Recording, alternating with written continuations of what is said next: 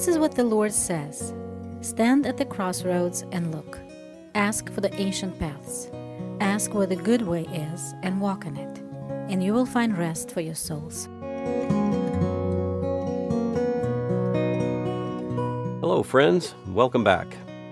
Today I'm going to look at the I ams in John's Gospel. These are 7 times in the book of John where Jesus uses metaphor to describe himself. But before we get into that, I want to remind you that if you'd like to contact me, if you have any questions or thoughts or responses to anything that I've shared, feel free to send me an email at ancientpaths@cantrell.cc. I'm always glad to hear from listeners and really do appreciate the feedback. As a matter of fact, just yesterday, I received an email from a listener encouraging me to keep on going, and that was very nice. So please do send me a note if you have any thoughts. And before I get into the I ams in John's Gospel, I think I'll mention something that I saw on the internet the other day. It's an advertisement for a game, and it really stood out to me as being quintessentially a modern advertisement. The headline said, "Only 3% of people can do this." So right off the bat, it's appealing to our pride. Oh, if I can do that, then I'm in the top 3% of the population, which I imagine is a lie. But it's advertising, so we let it slide, don't we? And then this game, it was an advertisement for a game. It was described as, quote, "the most addictive game of the year. Start now, no download required," end quote. That's the selling point. It is the most addictive game of the year. I assume that appeals to people to try to find the most addictive game, be in the top 3% and involved in the most addictive game that you can find.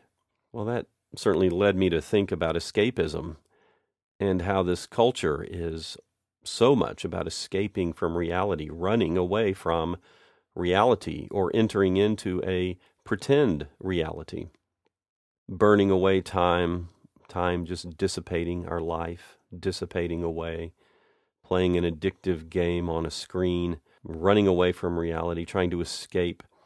God wants his people to enter into reality, not escape from it.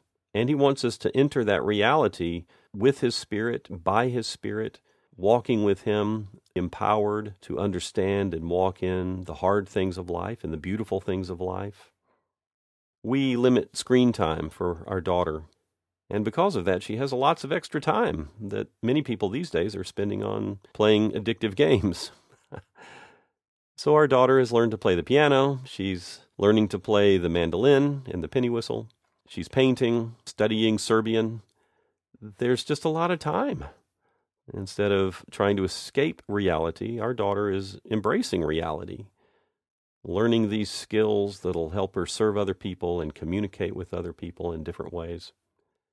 So let's all laugh at these advertisements that say only 3% of people can do this or that, or that try to entice us by selling us something that's addictive. It just makes me think, would a drug dealer say, this is the most addictive drug you can buy, and that's a selling point. That's why you should get this drug. It's funny that the addiction itself becomes a selling point. Not even how much fun it is, it's just how addictive it is. Well, it's really something. Let's flee from all that. Okay, before I take an entire episode on that topic, let's turn to the I ams. And this was a teaching that I heard about and I heard touched on in sermons and things like that, but I thought it would be good to just go ahead and take a closer look at the I ams in the book of John. And it's these 7 times, actually I'll mention 8 or 9 total, but 7 times in the book of John where Jesus uses metaphor to describe himself.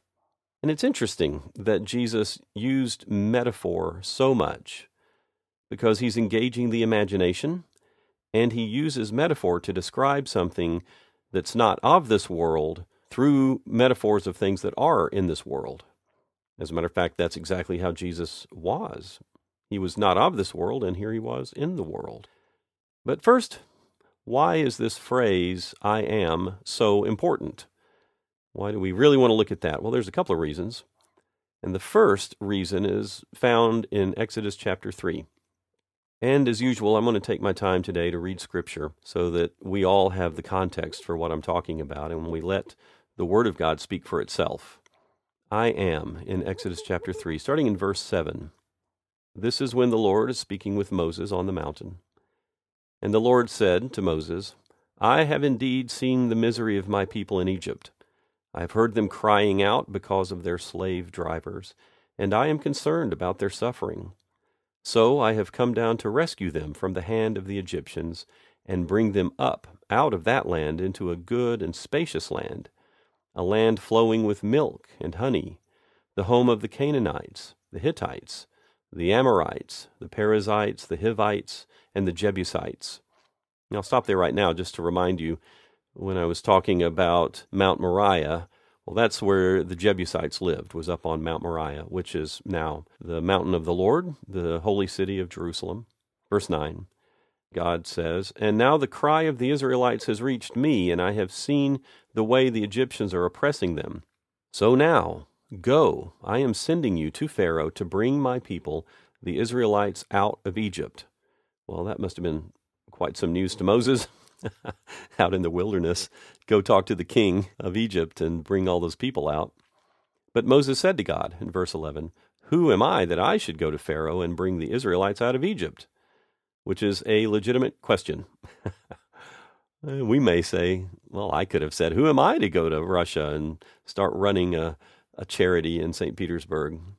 And God said the same thing to me that he says here to Moses. God said in verse 12, I will be with you, and this will be a sign to you that it is I who have sent you. When you have brought the people out of Egypt, you will worship God on this mountain. Well, let me stop there too. So many people believe they've heard the Lord, and then they want God to confirm his word. And we say it's like laying down a fleece. You want to have some evidence before obedience that this really is God speaking, some confirmation of his word. And this is the sign that God promises to give Moses. He said, this will be the sign that I'm the one who sent you. When you're all out of Egypt and you're here worshiping me on this mountain, that's the proof that what I'm saying to you is true. And that has been my experience. Sometimes God confirms his word in advance, and other times we are obedient and we have faith that what he said will come to pass will come to pass. And then when it does come to pass, then that's proof. That is the sign that he was the one who started the whole process. So sometimes you shouldn't hesitate. Walk in faith. And this is what God said to Moses. This will be the sign to you that it is I who have sent you. Continuing in verse 13, Moses said to God, well, suppose I go to the Israelites and say to them, the God of your fathers has sent me, and they ask me, well, what is his name? What will I tell them then? And God said to Moses, I am who I am. This is what you are to say to the Israelites. I am has sent me to you.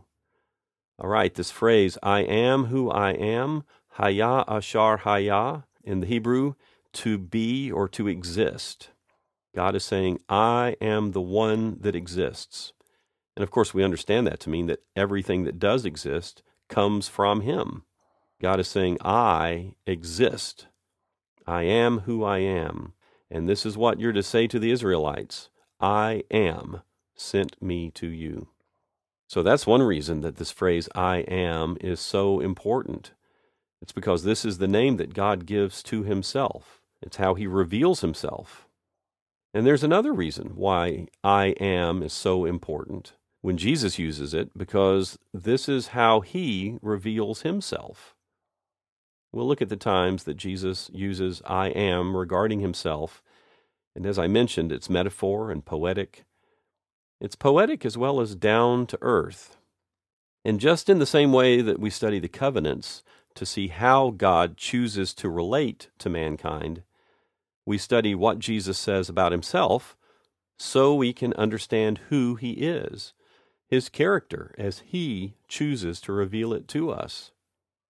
So when we study these I ams today, this is the revelation that Jesus gives of himself, who he is, what his work is, what his message is, and how we are to relate to him. And as we go through these 7 uses of I am in the book of John, listen for how many times he mentions the word life.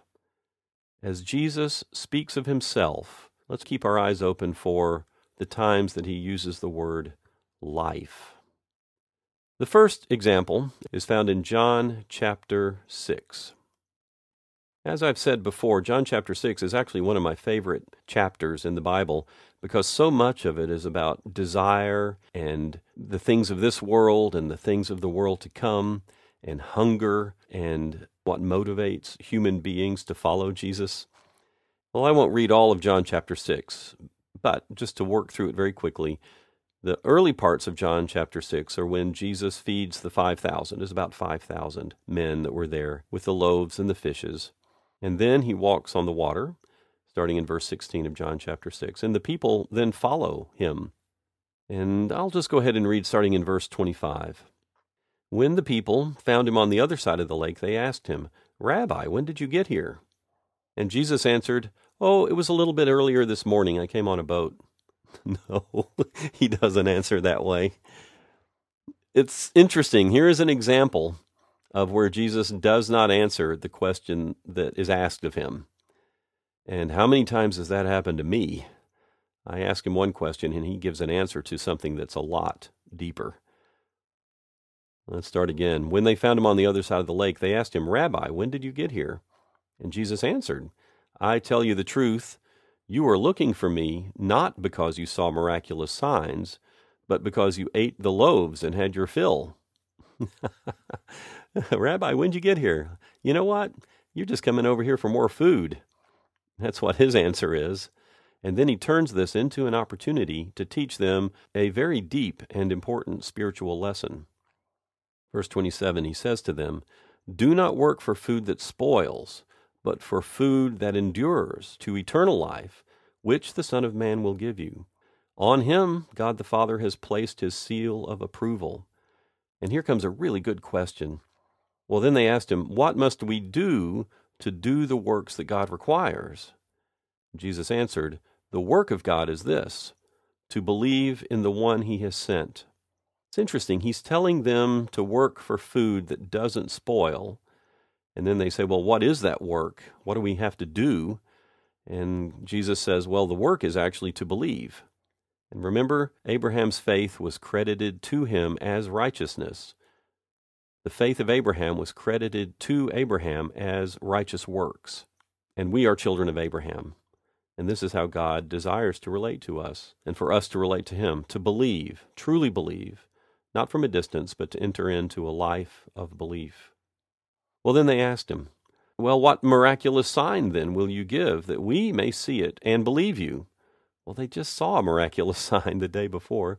"What will you do? Our forefathers ate manna in the desert, as it is written. He gave them bread from heaven to eat." So they're just making demands of Jesus. Well, prove it to us. Well, of course, he's been giving proof all through his ministry.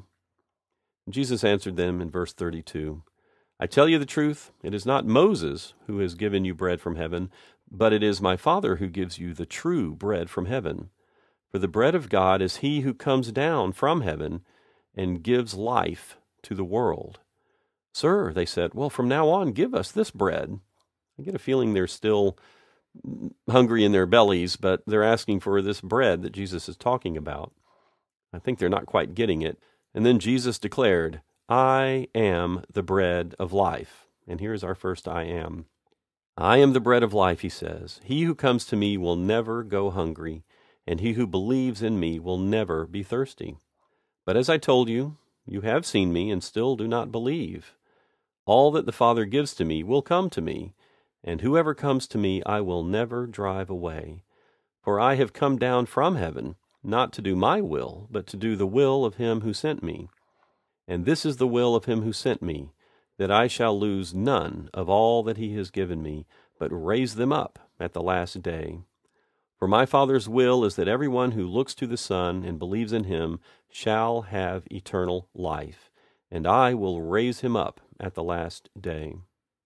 Well, at this, the Jews began to grumble about him because he had said, "I am the bread that came down from heaven." Going on in verse 42, they said, Is this not Jesus, the son of Joseph, whose father and mother we know? Well, how can he say, 'I came down from heaven'?" "Stop grumbling among yourselves," Jesus answered.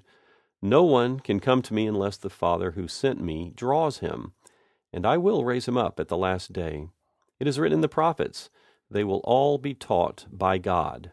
And that is a reference to Isaiah chapter 54, verse 13. "Everyone who listens to the Father and learns from him comes to me. No one has seen the Father except the one who is from God. Only he has seen the Father. I tell you the truth, he who believes has everlasting life. I am the bread of life. Your forefathers ate manna in the desert, yet they died. But here is the bread that comes down from heaven, which a man may eat and not die. I am the living bread that came down from heaven. If anyone eats of this bread, he will live forever. This bread is my flesh, which I will give for the life of the world."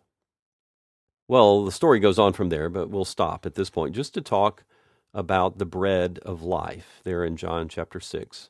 In verse 35, he says, "I am the bread of life." And there's the word life. Jesus says, "He who comes to me will never go hungry, and he who believes in me will never be thirsty." Of course, I think we see the elements of communion here, to never be hungry and to never be thirsty, to eat the communion elements, to take them into ourselves. In verse 51, Jesus says, "I am living bread that came down from heaven. If anyone eats this bread, he will live forever." So here Jesus is saying that he gives his life for the world. If we take his life into ourselves, then we will go on living. And as I mentioned, there's some insight into the mystery of communion. I spoke at length previously, you might want to go back and look that up, an episode on communion and what are the deep meanings of communion and how we are called to not only relate to God, but to actually take his life into us, to receive his life. The second "I am" in the book of John is found in John chapter 8. We'll revisit John chapter 8 a little bit later, but right now we'll just look at this moment where Jesus says, "I am the light of the world. Whoever follows me will never walk in darkness, but will have the light of life." And there's the word life again. Immediately after he says this, the Pharisees challenge Jesus and say, "Here you are appearing as your own witness. Your testimony isn't valid." They're basically saying, you're talking about yourself, so that's not a valid way to present truth. Well, it's interesting that the Pharisees actually have changed the subject a little bit, and they just don't get it. So let's think about what Jesus is saying. He says, "I am the light of the world." And there are some qualities of light, things that I think about. One thing about light is it reveals what is truly there. Light will reveal truth. The more light we have, the more we can see what is actually there. Like walking into a room with a very dim light, you may think that over here is a chair and over there is something else, but you turn on a brighter light and you can see. So light reveals what is truly there. In the same way, light drives out darkness. Darkness can't stand up to light. Darkness is not its own power, it's the absence of light. And when light enters into a place, it drives away that darkness. Related to those two things, of course, is that light enables understanding. It gives us the ability to understand, to see truth better and understand it better. And just thinking about some other qualities of light, it's direct. It takes a straight line. It doesn't waver. It goes and does what it's going to do. And light is very fast, very, very fast. And light can also serve as a beacon in darkness. It's like a ship on the ocean floating in darkness and unsure of the dangers, but then there's a lighthouse, and that's a beacon that says this is the way to safety. This reminds me of something that Jesus said on the Sermon on the Mount. He said, "Don't hide your light under a basket." And this really is an example of how Jesus' life is consistent with his teaching. He says, "Whoever follows me will never walk in darkness, but will have the light of life." This is a theme that comes up very often in the teachings of Jesus, that we are to follow him, Not stand at a distance and believe that he is who he says he is, but to actually walk with him. A disciple of Jesus is a follower of Jesus. And that is what we're called to. Not to be engaged in some religious observances, but to actually walk with Jesus. The third example of the I ams is found in John chapter 10. And I think I'll start at the beginning of the chapter. Take a little bit of time to read this, but it's good to have this context. This also, I think, is a familiar teaching to most of us. Beginning in verse 1 of John chapter 10, Jesus says, "I tell you the truth, the man who does not enter the sheep pen by the gate, but climbs in by some other way, is a thief and a robber. The man who enters by the gate is the shepherd of his sheep. The watchman opens the gate for him, and the sheep listen to his voice. He calls his own sheep by name and leads them out. When he has brought out all of his own, he goes on ahead of them, and his sheep follow him because they know his voice. But they will never follow a stranger. In fact, they will run away from him because they do not recognize a stranger's voice." Jesus used this figure of speech, but they didn't understand what he was telling them. And therefore Jesus said again, "I tell you the truth, I am the gate for the sheep. Whoever came before me were thieves and robbers, but the sheep did not listen to them. I am the gate. Whoever enters through me will be saved. He will come in and go out and find pasture. The thief comes only to steal and kill and destroy. I have come that they may have life and have it to the full." All right, so first we're going to look here in John chapter 10. Jesus calling himself a gate, or some translations call it the door. I am the door. You know, sometimes people say that they take the Bible literally. And I have to say that I don't take the Bible literally, because Jesus called himself a door. He called himself a gate. And he's not literally a gate. In that sense, he's not a slab of wood on hinges with a latch. This is a metaphor. Even though I don't take this literally, I believe he means exactly what he says. And he's using metaphor to communicate a very deep and eternal truth that exclusively applies to Jesus. In John 10, verse 7, Jesus says, "I am the gate for the sheep." And a couple of verses later, he says, "I am the gate. Whoever enters through me will be saved. He will come in and go out and find pasture." Well, that's what a gate is. That's what a door is. It's going from one place to another, and it allows the movement through from one place to another. And Jesus is this way. He is the way in to salvation and rest. And he says they'll go out and they'll find pasture. So through Jesus, we can go out and be led by him into fulfillment of our nature, nourishment, freedom. This also brings to mind Revelation chapter 3, verses 7 and 8, where Jesus says, "What he opens no one can shut, and what he shuts no one can open. I know your deeds. See, I have placed before you an open door that no one can shut." I think that's very important for us to understand. If God is opening a way for you to move into the things that he has prepared for you, well, nobody can shut that door. Jesus himself, when he opens himself for you to enter into his life and his salvation, no one can shut that door. What he opens, no one can shut, and what he shuts, no one can open. Well, immediately following this, in John chapter 10, there's another I am. Starting in verse 11, "I am the good shepherd. The good shepherd lays down his life for the sheep. The hired hand is not the shepherd who owns the sheep.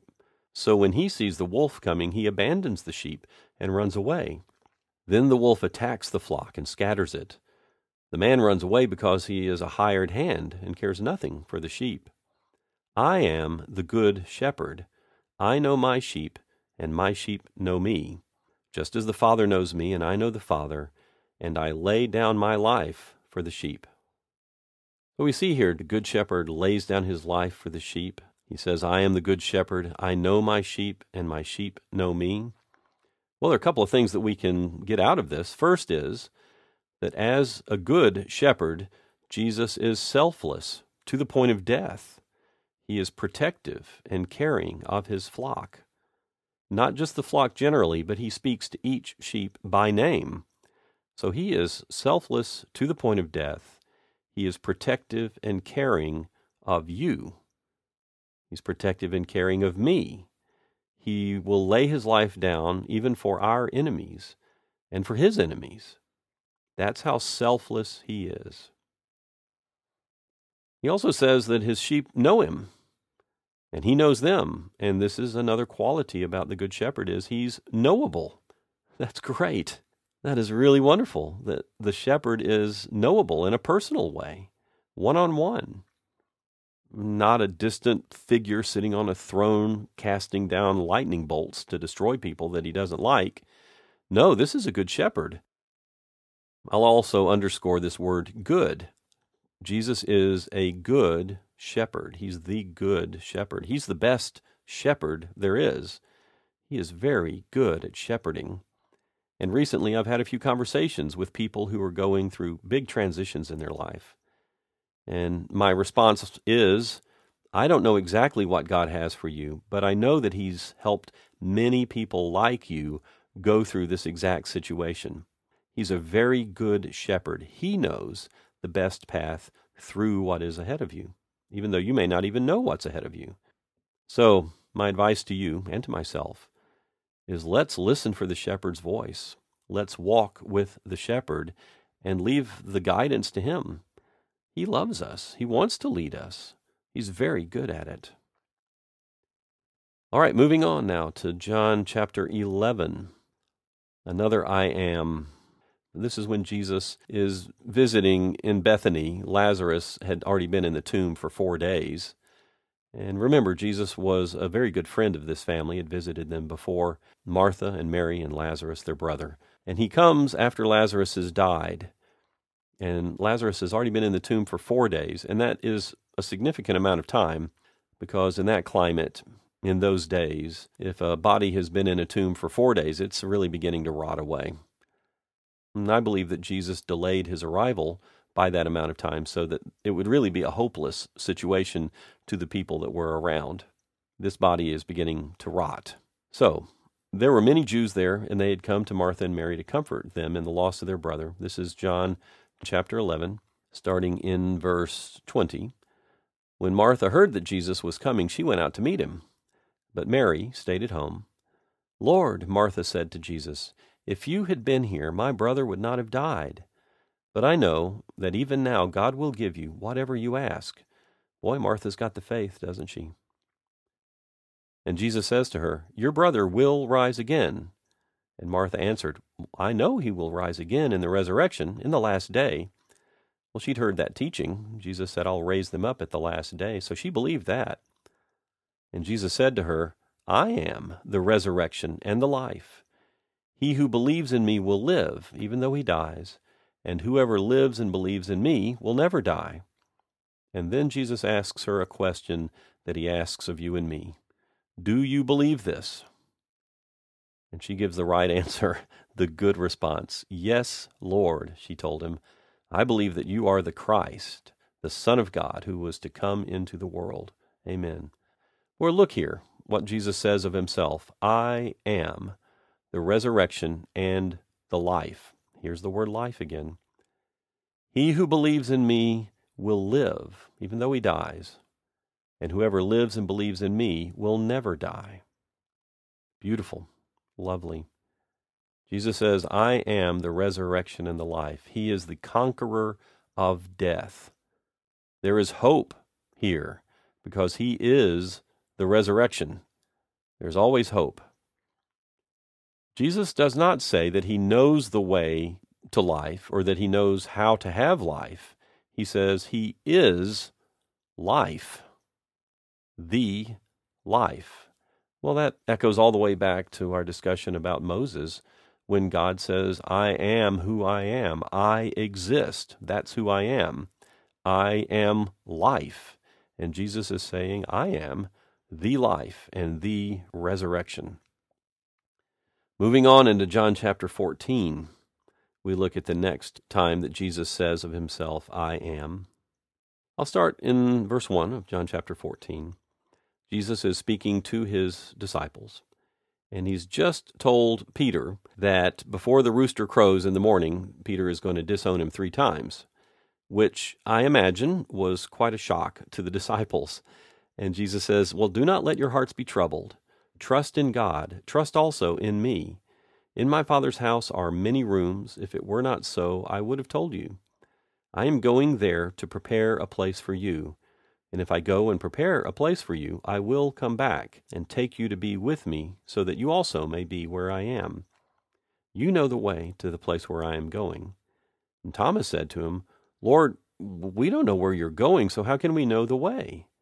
And Jesus answered, I am the way, the truth, and the life. No one comes to the Father except through me. I am the way, the truth, and the life. So much has been said about this. I'm sure you've heard a lot of people talk about this, but I will say a few things about what he says of himself. First of all, he says, I am the way. And the way is a pilgrimage. It's a road. It's traveling on. It's not a destination. It is a way through things to something. And he says, I am the truth. True knowledge, not questionable, dark, unknowable things. He is the truth.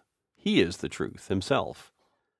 He's not saying that he knows the truth. He is saying he is the truth. And he says that he is the life. The way is ongoing, the truth is ever increasing, and this life is eternal. Well, you can see how a lot of people in his time really questioned him, because he's a carpenter from Nazareth. He's been doing amazing things, and yet still people wonder about this man and what he claims about himself. And to say, I am the way, the truth, and the life, and no one comes to the Father except through me, well, my goodness, that is a sticking point for so many people all throughout history and all around the globe today, that Jesus is the only way to the Father. There is no other way to the Father except through Jesus. That's what Jesus said of himself. It's not something I'm saying about him. That's what he said about himself. Moving on to John chapter 15. This is number 7 on our list. Jesus said, I am the true vine, and my Father is the gardener. He cuts off every branch in me that bears no fruit, while every branch that does bear fruit he prunes, so that it will be even more fruitful. You are already clean because of the word I have spoken to you. Remain in me, and I will remain in you. No branch can bear fruit by itself. It must remain in the vine. Neither can you bear fruit unless you remain in me. I am the vine. You are the branches. If a man remains in me, and I in him, he will bear much fruit. Apart from me, you can do nothing. Jesus says that he is the true vine and his Father is the gardener. Well, so, in verse 5, he clarifies a bit and gives us some more information. He says, I am the true vine and you are the branches. If we remain in him and he in us, then we will bear much fruit. Because apart from him, we can't do anything. Jesus is claiming to be the source of all life, the source of strength and purpose and meaning.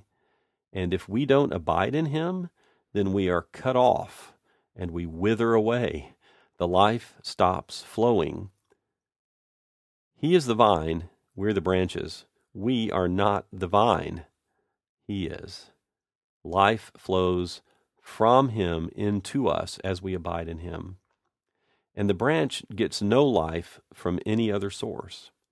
It dies if it's cut off from its source. The imagery Jesus uses here is not one of welding. For those of you who know, when you weld metal together, you take 2 dead pieces of metal and you stick them together. But this is not welding, this is grafting. Jesus is the vine, and we stay connected to him, and life flows, and fruit comes, and meaning and purpose and strength come from the vine into the branches. This is an extraordinary claim of Jesus, that he is the vine, And if we abide in him, we're going to bear a lot of fruit. But if we don't, then everything that we're involved in really means nothing. It's not eternal. It's wasting away. Well, that was the 7 times that Jesus said, I am, in a metaphorical sense. But there is one more very important use of I am by Jesus, and that's found in John chapter 8. Let's start in verse 48. The Jews said to Jesus, aren't we right in saying that you are a Samaritan and you're demon-possessed? I'm not possessed by a demon, Jesus said, but I honor my Father, and you dishonor me. I am not seeking glory for myself, but there is one who seeks it, and he is the judge. I tell you the truth, if anyone keeps my word, he will never see death. At this the Jews exclaimed, well, now we know that you are demon-possessed. Abraham died, and so did the prophets. Yet you say that if anyone keeps your word, he will never taste death. Are you greater than our father Abraham? He died, and so did the prophets.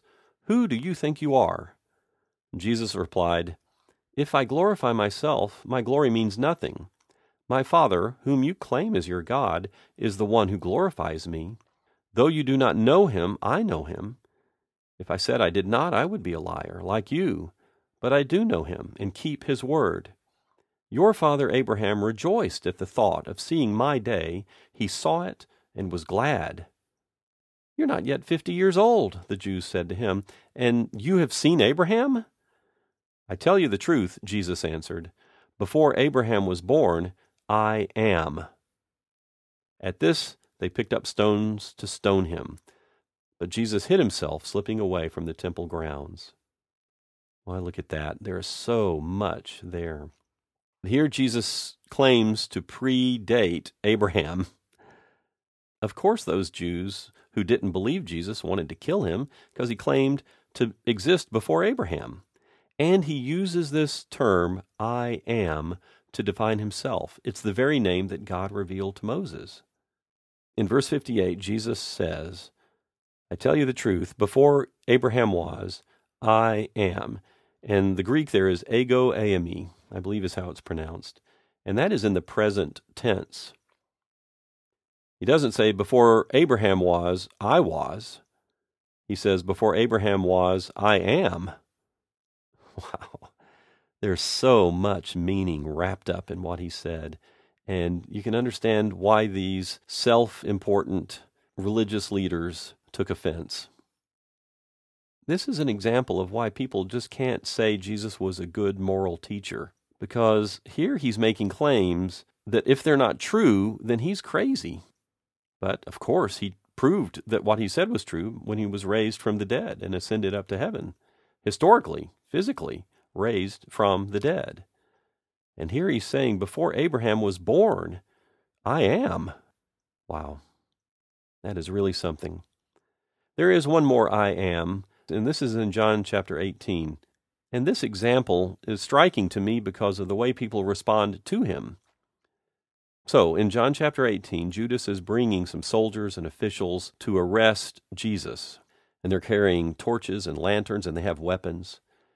And in verse 4, we read, Jesus, knowing all that was going to happen to him, went out and asked them, who is it that you want? Jesus of Nazareth, they replied. I am he, Jesus said. And when Jesus said, I am he, they drew back and they fell to the ground. I don't know, I just have to imagine the power that came when he said, I am the one you're looking for. He goes to them. He said, who are you looking for? Well, we're looking for Jesus of Nazareth. I am he. And something in the power of that statement made them fall back and hit the ground. His presence of self-revelation. Well, in closing, I have a few questions related to what we've just studied, these 7 times where Jesus uses metaphor to talk about himself. And here are the questions for you. Are you spiritually hungry? Do you want clarity and revelation? Do you need protection and care? Are you on a path that leads to darkness and death?